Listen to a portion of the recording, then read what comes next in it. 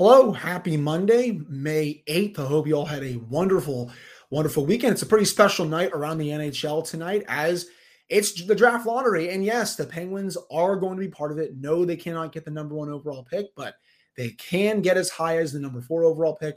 I'm going to tell you all about that coming up right after this.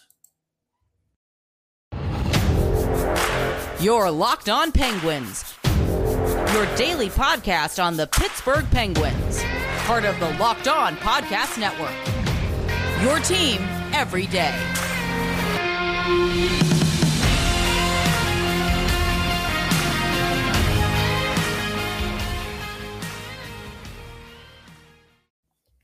Hello and welcome back to another episode of the Locked On Penguins podcast.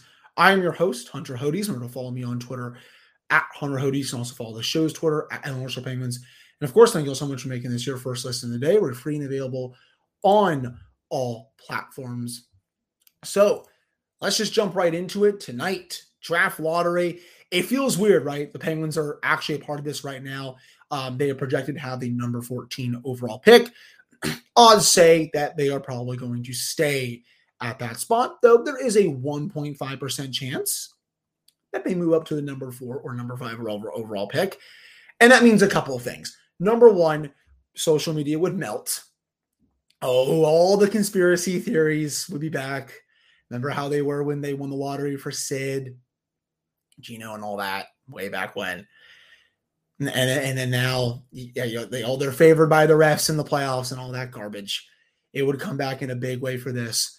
Number two, the Penguins would have a chance to get a very, and I mean a very good player if they somehow got the number 4 or number 5 overall pick. That is the only way I definitely do not trade their first round pick in this year's draft. And, during this segment, I am going to touch on a few players that they could potentially take. I have some notes here. I'm going to Google Doc on my computer that I've been compiling about some of these top prospects. I will say right off the bat that these prospects I'm going to talk about are better than anyone that was taken in last year's draft. And I think that's been widely regarded by a lot of, people from Elite Prospects, Bob McKenzie's list, the hockey writers, all that stuff. I think all these guys I'm going to talk about are better than Slavkovsky, Shane Wright, everyone else that was picked in the top 5 last year. And obviously the Penguins, they wouldn't get Shane Wright. I mean, that's not going to happen. They're also not going to get Fantilli. I think he's going to go number 2 or number 3 overall. But they could have a shot at getting, and let me preface this. It's a 1.5% chance that they move up to the number 4 or number 5 overall pick. It's very likely not going to happen. But in the off chance it does, these are the players that I would very much consider drafting if I were the Penguins, and all these players could be really good for them in future years. Number 1, Matvei Michkov. He is being described as the best player to come out of Russia since Alex Ovechkin. I'm not kidding, by the way. Like he has a ton of talent. Great goal scorer. He's a little bit short. I believe he's only, making sure I have my notes here, 5'10", 148 pounds. So he does have to bulk up a little bit, but he puts up freakish numbers. If you want to go back to 2020 when he played in the Russia U16 league, he scored 70 goals and 109 points in 26 games. 26 games, 109 points. You go to the next season when he played in the MHL for SKA St. Petersburg. 35 goals, 52 points in 50 games. 35 goals in 50 freaking games. You go back to 2021, 2022. Played same thing with the MHL. 22 goals, 38 points in 22 games. 22 goals in 22 games, a goal per game player. Played in the Russia International, had some good production there. This past year, he is in the KHL, played for SKA Petersburg. He's only played 3 games, has no points right now, but he's played in the VHL, 14 points in 12 games, 20 points in 27 games for Sochi. He is ridiculously good. But the thing with him, though, this might scare some teams away, and I think it would maybe scare the Penguins away. He's under contract in the KHL, and he's not eligible to go to the NHL until 2025, 2026. So in this hypothetical, if the Penguins were to take him, he would not be really eligible to play for the team until Evgeny Malkin is 40 years old and Sidney Crosby is 39 years old. You see where I'm getting at? It would be tough for them, I think, to take him because I think they would want someone on an ELC that can contribute either this upcoming season or the next season. It's just, are the Penguins willing to wait for him? That's my biggest question. And it's very hard for some of these Russian prospects to get out of their contracts early. I know the Capitals just got lucky with Miro Shineko. He signed his ELC. He's potentially going to be a player for them next season, but it's pretty rare. He is a dynamic goal scorer. Again, he's a bit small. His defensive ability is not as good right now, but he can also work on that. But at the end of the day, he is a pure, playmaker, a great goal scorer. He would be the best prospect this team has had in quite a long time. There is also Leo Carlsson, who is going to be there, I think, at number 4, number 5 overall. This past season played in the SHL and the Sweden Hockey League, played 44 games, 10 goals, 25 points in those 44 games. Also played in the international for Sweden's under-20 team, 15 games, 10 goals, 17 points in those games. Before that, he's played in the Orbro HK Junior 20 League. That was in 2020, 2021, 2022. Had 10 goals, 27 points in 14 games. He's had pretty solid production. He could potentially make the jump to the league as early as next season. He could use another year, and he is under contract with his current team for one more year. But the thing is, the NHL actually has a transfer agreement, which, with the Swedish leagues, which allows, a team could pay to buy this player out of his league so that he can sign an ELC. Great hands, really hockey IQ, great skating ability. His defense is a little bit better than Michkov's. He would be a lot of fun to have on the Penguins, and he can play center, left wing, whichever. Honestly, he would be a great fit for this team. And then another one that I have circled, Will Smith, another very, very strong player, all-around offensive threat, plays center for the U.S. national team's development program. Was very, very good this season. Played 60 games, 51 goals, 127 points in 60 games. 127 points. That is just ridiculous numbers. And then played, in the juniors this season, played 20 games, 15 goals, 42 points. Played on the U18 for the World Junior Championships, 7 games, 9 goals, 20 points. Last season, played on the national under-18 team, had 27 points in 28 games. He is the real deal, though. He is already committed to playing at Boston College for next season. So I don't think the Penguins would get him right away. But, I think maybe in another year or two after that, I think they could. Yeah, it would be shorter than someone like Michkov in Russia, who's under contract for a few more years. But very good shot, good hands, great playmaking, really strong skating. His defensive ability is also a bit better. He's also very deceptive when the puck is on his stick. And again, he, like all the other prospects I have just discussed, he would be the Penguins' best prospect in this system by a mile. Probably will have been their best forward prospect since Evgeny Malkin, to be honest, Sid, because the Penguins really haven't been able to draft a lot of strong forward prospects during the center because they're always trading for them. You look on this team right now, Jake Ensel, sure, he was a mid-round pick, but this wasn't a top 5 pick, and no one was expecting him to be as good as he's been.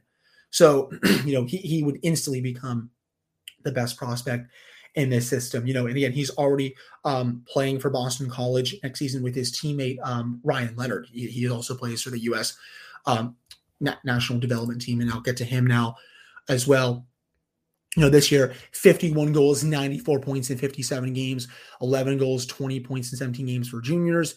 Again, he'll be playing Boston College for next season. Also played on the U.S. National Under-17 team and the Under-18 team. Did play in the World Junior Championships, had 5 goals, 6 points in the 6 games. You also know what you're getting with him. Both would be really, really sound picks for the Penguins. So those are the players that I'm really looking at in terms of and who could be available at the number 4, number 5 overall pick.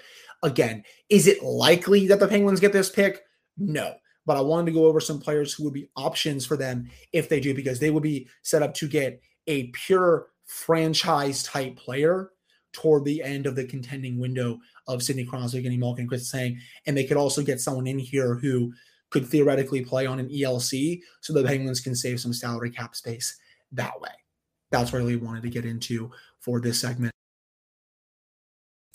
So, again, my draft scouting profiles, they're not the best. I'm not Cam Robinson over here. I'm not Bob McKenzie. I'm not some of these guys from the elite prospects and the hockey writers, but, I still like to dabble into it as much as I can and try to give you guys, as good of a scouting report as I can. If you want to read more in depth about these players and get even better scouting reports than me, and trust me, there are plenty more out there. You can go to any of those websites, Elite Prospects. The Dauber Hockey is very good with theirs. Bob McKenzie's list, so much more. So, again, those are the ones that I'm really looking at in terms of the number 4, number 5 overall pick. And again, I would not trade that pick if they got it. I would only trade the pick if they stay at number 14, even number 13. Those middling picks, you just don't know what you're going to get from any of those players. I would very much look to trade that pick, and I wouldn't just dump it for the sake of dumping it. That's just not what I'm a part of here. I would look to shop it for someone who can make an impact at the NHL level, whether it's a forward to maybe replace Jason Zucker if he walks, whether it's a defenseman to play with Chris Letang or Jeff Petrie, or whether it's to get a goaltender like Jeremy Swayman, Connor Hellebuyck, UC Soros, something like that, someone who can make a true difference for this team. I don't want to do something like Lou Lamoriello did this past offseason where he traded the number 13th overall pick for Alexander Romanov. I mean, no disrespect to Alexander Romanov. I think he's a fine player. Is he worth trading a top 15 pick for? No, because I don't think he's a top pairing guy or even a second pairing guy. That's just my opinion, though. So I just wouldn't do it for something like that. And especially wouldn't do what Jim Rutherford did when he traded that late first round pick for Ryan Reeves. That was just very clueless, in my opinion. So, draft lottery tonight, 8 p.m. Twitter roll out if the Penguins move up 9 or 10 spots. Remember, Penguins can only move up to number 4. A team in their position, you can only move up 10 draft spots. You cannot move up any more than that. So, the only team outside the top 10 that has a shot at getting the number 1 overall pick is the team that has the number 11, or that has projected odds to be the number 11 overall pick right now. So, that does it for this first segment, getting into the draft lottery. Coming up in the second segment, we're going to continue our season reviews. And yes, we are going to discuss Mikael Granlund because he played on the third line before we get to our fourth liners like Josh Archibald and Ryan Poehling. I'm not going to do some of the other guys like Nick Bonino because he only played one game, or Dmitry Kulikov because he didn't really play much either. But Nylander did play over 20 games, so I think that's worthy of a small season review. So that's coming up after this commercial break. But before we dig into that, we do have to discuss Indeed. There's no I in team, but there is one in Indeed, and that's the hiring platform you need to build yours. When you're hiring, you need Indeed. Indeed is the hiring platform where you can attract, interview, and hire all in one place. And instead of spending hours on multiple job sites searching for candidates with the right skills, Indeed's a powerful hiring platform that can help you do it all. We streamline hiring with powerful tools that find you matched candidates. And with Instant Match, over 80% of employers get quality candidates whose resumes on Indeed matches their job description the moment they sponsor a job, according to Indeed data. So even better, Indeed is the only job site where you only pay for applications that meet your must-have requirements. And it's an unbelievably powerful hiring platform, delivering 4 times more hires than all other job sites combined, according to Talent Nest in 2019. Start hiring right now with a $75 sponsored job credit to upgrade your job post at Indeed.com/lockedon. Offer good for a limited time. Claim your $75 credit now at Indeed.com/lockedon. Remember, that's Indeed.com/lockedon. Terms and conditions apply. If you need to hire, you need Indeed. All right, I'm back on this episode of the Locked On Penguins podcast. I am your host, Hunter Hodes. Remember to follow me on Twitter at Hunter Hodes. Follow the show's Twitter, El Orso Penguins. And of course, thank you all so much for making this your first listen of the day. We're free and available on all platforms. So continue our season reviews today. Another one of the third liners, Mikael Granlund, came over during the trade deadline, right before the trade deadline, I should say, for a second round pick. That was Ron Hextall's last of many blunders with the organization. Played 21 games for the Penguins this season, and 242 minutes at 5-on-5. When he was on the ice, the Penguins had 51% of the shot attempts.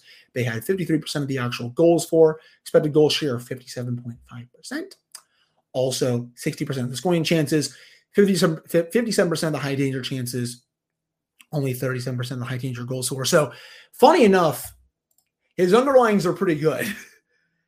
That's the thing that's saving grace a little bit. But then when you look at his counting stats, 1 goal in those 21 games, a garbage time goal, I may add, it was brutal. He never really fit in here. And again, I'm saying this as someone who loves digging into the numbers. I love going on Natural Stat Trick to see if, the numbers back up my claims. And this is honestly a rare situation where the numbers, they go against what I saw a little bit, because I saw someone who was really not engaged, especially on the forecheck, someone who, he was lauded for his passing ability. I never really saw it that much. His defensive impact is obviously not good. If you go to JFresh's player stat card, he ranks in the 1 or 2 percentile in terms of even strength defense, which is horrendous. His shot was not there. He didn't really do much of anything. He was just kind of there in a way. And, I don't know why Ron Hextall thought it was a good idea to acquire him. We saw Josh Yowie report on Twitter that it was Chris Pryor that actually, told him to go out and get Granlund.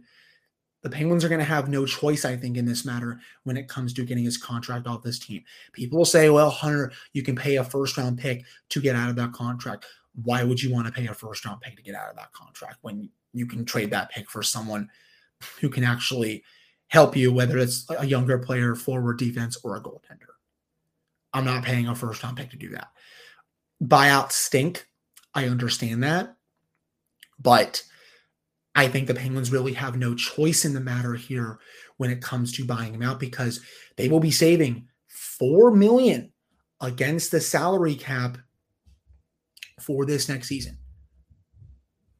That's very, very good.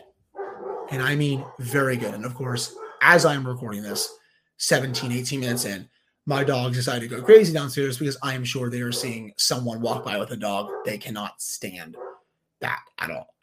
But again, $4 million salary cap space, that gets you a third-line center maybe, another top 4 defenseman, maybe a new goaltender.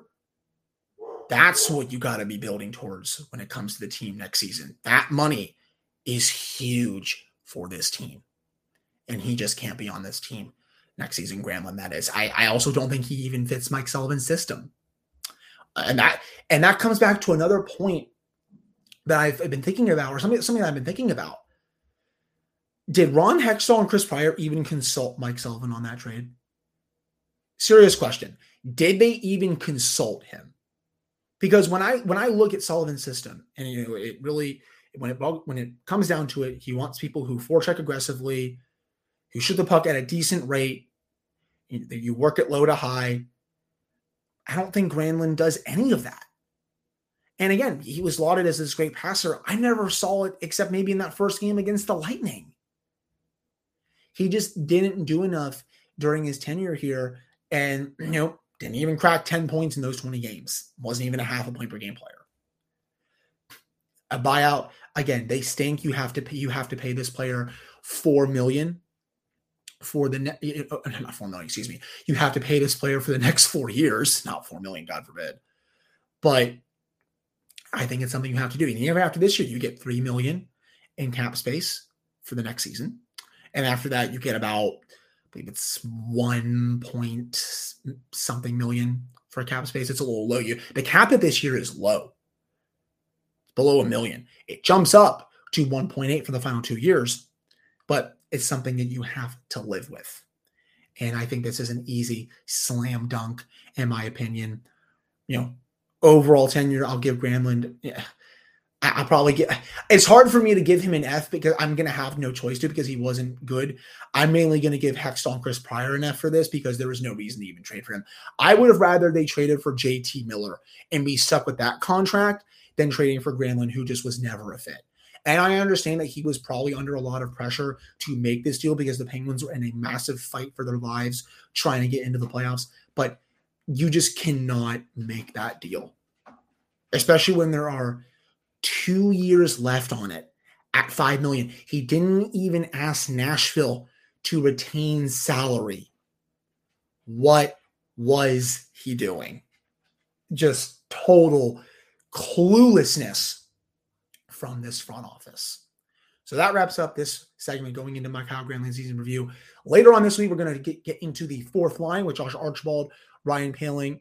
We'll get into some of those other players who played here then before we get into the defensemen with their season reviews. Coming up to end the show, we're going to get into the playoff action from Sunday and why Kyle Dubas might be getting a call from Fenway Sports Group later this week and why he does and doesn't make sense in a way for this GM job here in Pittsburgh. But before we get into that, if you're looking for a delicious snack but don't want all the sugar and calories, then you need the best tasting protein bar ever, and that's Built. You have to try this. If you're like me and you want to make healthier snack choices but don't want to compromise on taste, I've got just the thing for you. Built Bars and Built Puffs. Built Bars are healthy and taste amazing. Seriously, they taste so amazing you won't think they're good for you. You have to try this. And what makes them so good? Well, they're covered in 100% real chocolate, and that's right, real chocolate, and they come in great flavors like churro, peanut butter brownie, and cookies and cream. I'm not sure how they do it, but these bars taste like a candy bar while maintaining amazing macros. And what's even better is that they are healthy, only 130 calories and 4 grams of sugar with a whopping 17 grams of protein. And now you don't need to wait to get a box. For years, we've been talking about ordering Built Bars at Built.com, but now you can get them at Walmart or Sam's Club and still get your other specialty flavors. You can go up, pick a 4-bar box of cookies and cream, double chocolate, or coconut puff. And if you're close to Same Club, you can go there as well. You can thank me later when it comes to that. All right, I'm back in this episode of the Locked On Penguins podcast. I am your host, Hunter Hodes. Remember to follow me on Twitter at Hunter Hodes. Follow the show's Twitter at NLR Penguins. And of course, thank you all so much for making this your first listen of the day. We're free and available on all platforms. So let's jump into this final segment for the show, and that's the playoff recap from Sunday. 2 really crappy games. The Devils absolutely take the Hurricanes to the woodshed. They are down 2-1. The Devils always decide to play their best hockey when they're down 0-2. I don't know what it is, but they kicked a lot of butt in that game on Sunday afternoon. Luke Hughes made his debut, had a couple points. Jack Hughes, 5-point day for him. He was electric. The Hurricanes, it's funny, they scored 3 shorthanded goals. Usually when you allow 3 shorthanded goals, you should lose, but that's what happens when Jack Hughes goes off for 5 points and the Devils score 7 total goals. Really nice game from them. Jack Vanchuk played well. And then the Maple Leafs, they go down 3-0 to the Florida Panthers, and all of that good vibes from the first round. You win your first series in 19 years. Basically just a giant wet fart noise. As Don Luchusco of The Athletic said on Twitter last night, 19 years for this, LOL. Yup, you waited 19 years to beat the Lightning, and now you're down 3-0, and you're trying to become only the 5th team in NHL history to come back from a 3-0 deficit. The last team that did it, remember, Flyers came back to beat the Bruins over a decade ago. Yep, the last team to overcome that was the Flyers. And the Flyers were down 3-0 in that Game 7, and they came back to win it. 3-0 in the series. Going into Game 7, the Bruins went up 3-0. They blew that too. Yep. Last team to do it. Before that, only 3 other teams have done it. It's just crazy to think about. But, we all know the Kyle Dubas rumors are about to start up. I think he would obviously be a fine hire here. He has shown an ability to build winning teams in Toronto. The one thing that scares me, though, the goaltending. Because it's funny. You look at, the teams that he's helped build, and obviously he didn't, he was there, when, they drafted Matthews and they got Marner and Nylander and they signed John Tavares. But, he orchestrated the trade for Ryan O'Reilly, they have Morgan Riley in the system. Honestly, again, they orchestrated the trade for O'Reilly. I know I just repeated myself, but bear with me here. They got Mark Giordano via trade. But the goaltending, Alex Kerfoot, they got him in a trade. The goaltending, though, he went into this season with Ilya Samsonov and Matt Murray as his two starting goaltenders. That's a little bit of a red flag for me, people. Right now, Samsonov is hurt. Matt Murray, he says he's healthy enough to play, but if Samsonov is not able to start game 4, I think they're going to go with Joseph Woll, who's their third string goalie. And, I compared him to Louis Domingue last night. I apologize for that because he has much better numbers than Domingue. He's their third stringer, but I don't know how long it's going to stay that way. But it was just a very risky proposition, and you're seeing why it was risky right now, even though they won a round. Samsonov, he's been banged up in his career. He's also been inconsistent. He's been pretty decent in these playoffs, though, but he had to stay healthy. Right now, he's not. I don't know if he's going to play on Wednesday. Matt Murray, he was the third string goalie. He had to go down to back up last night. He says he's healthy, but I don't know if he's going to play. He's been hurt, for much of the season. It's tough. That's the one thing I would be concerned about if Dubas was the hire here, would be the goaltending. Would he be able to bring in someone, that's better than Tristan Jarry? And would he be able to really just overhaul the position that I think it truly needs? I saw someone say yesterday on Twitter that he would maybe want to bring in his own coach. I disagree with that because I think that the Fenway Sports Group thinks so highly of Mike Sullivan that he's going to stay no matter what. Could Dubas want to bring in his own guy at some point? Yes. But I think Dubas and Sully would get along just fine. But again, there are also pros.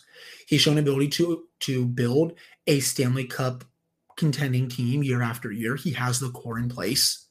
He's gotten them some good help in Giordano and some of those other players that I mentioned. You can say that some of his depth moves have been a bit weird at times, like, trading for Sam Lafferty. Signing Aston Reese I thought was not bad.